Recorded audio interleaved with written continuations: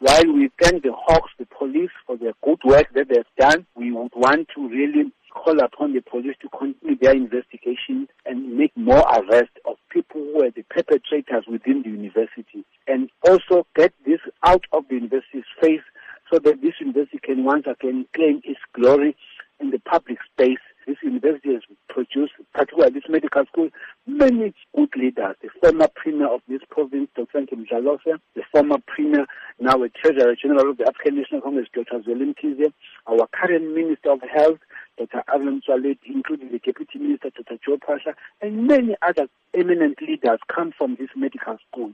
And we therefore will find it very unfair to taint a university that has done so much. The concern from members of the public is that they may be practicing medical personnel who have allegedly paid this bribe, come through the system, and are now working, tending to patients.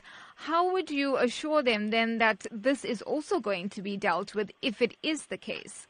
I can't assure them because I would not do the investigations. That is why I'm calling upon the university to make sure it does its bit to investigate. Having really got these people arrested, they must now give a list of who are those people whose parents gave a bribe for them to claim a space irregularly, and therefore the university will work backwards and actually tell us whether those students deserve those degrees that they have. The onus is on the Health Professions Council, whether it recognizes those degrees, those students.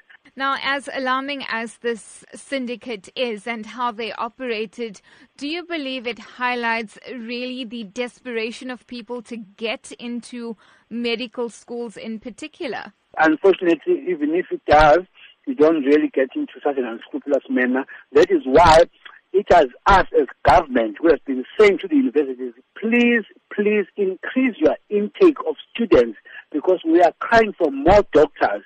And for whatever reason, only now here and there, universities now are beginning to open up more spaces for universities. I now know that KwaZulu-Natal Medical School is going to increase the intake into about 300 to 400 in the next 2 years.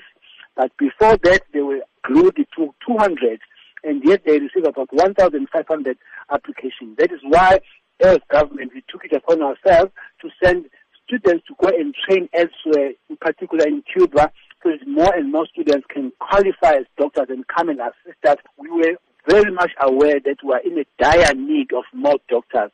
These ones have jumped the queue of deserving students. Within that limited number of 200, they were taken in, and deserving students were not taken in who were then supposed to have qualified and become doctors. But they jumped the queue in an irregular manner.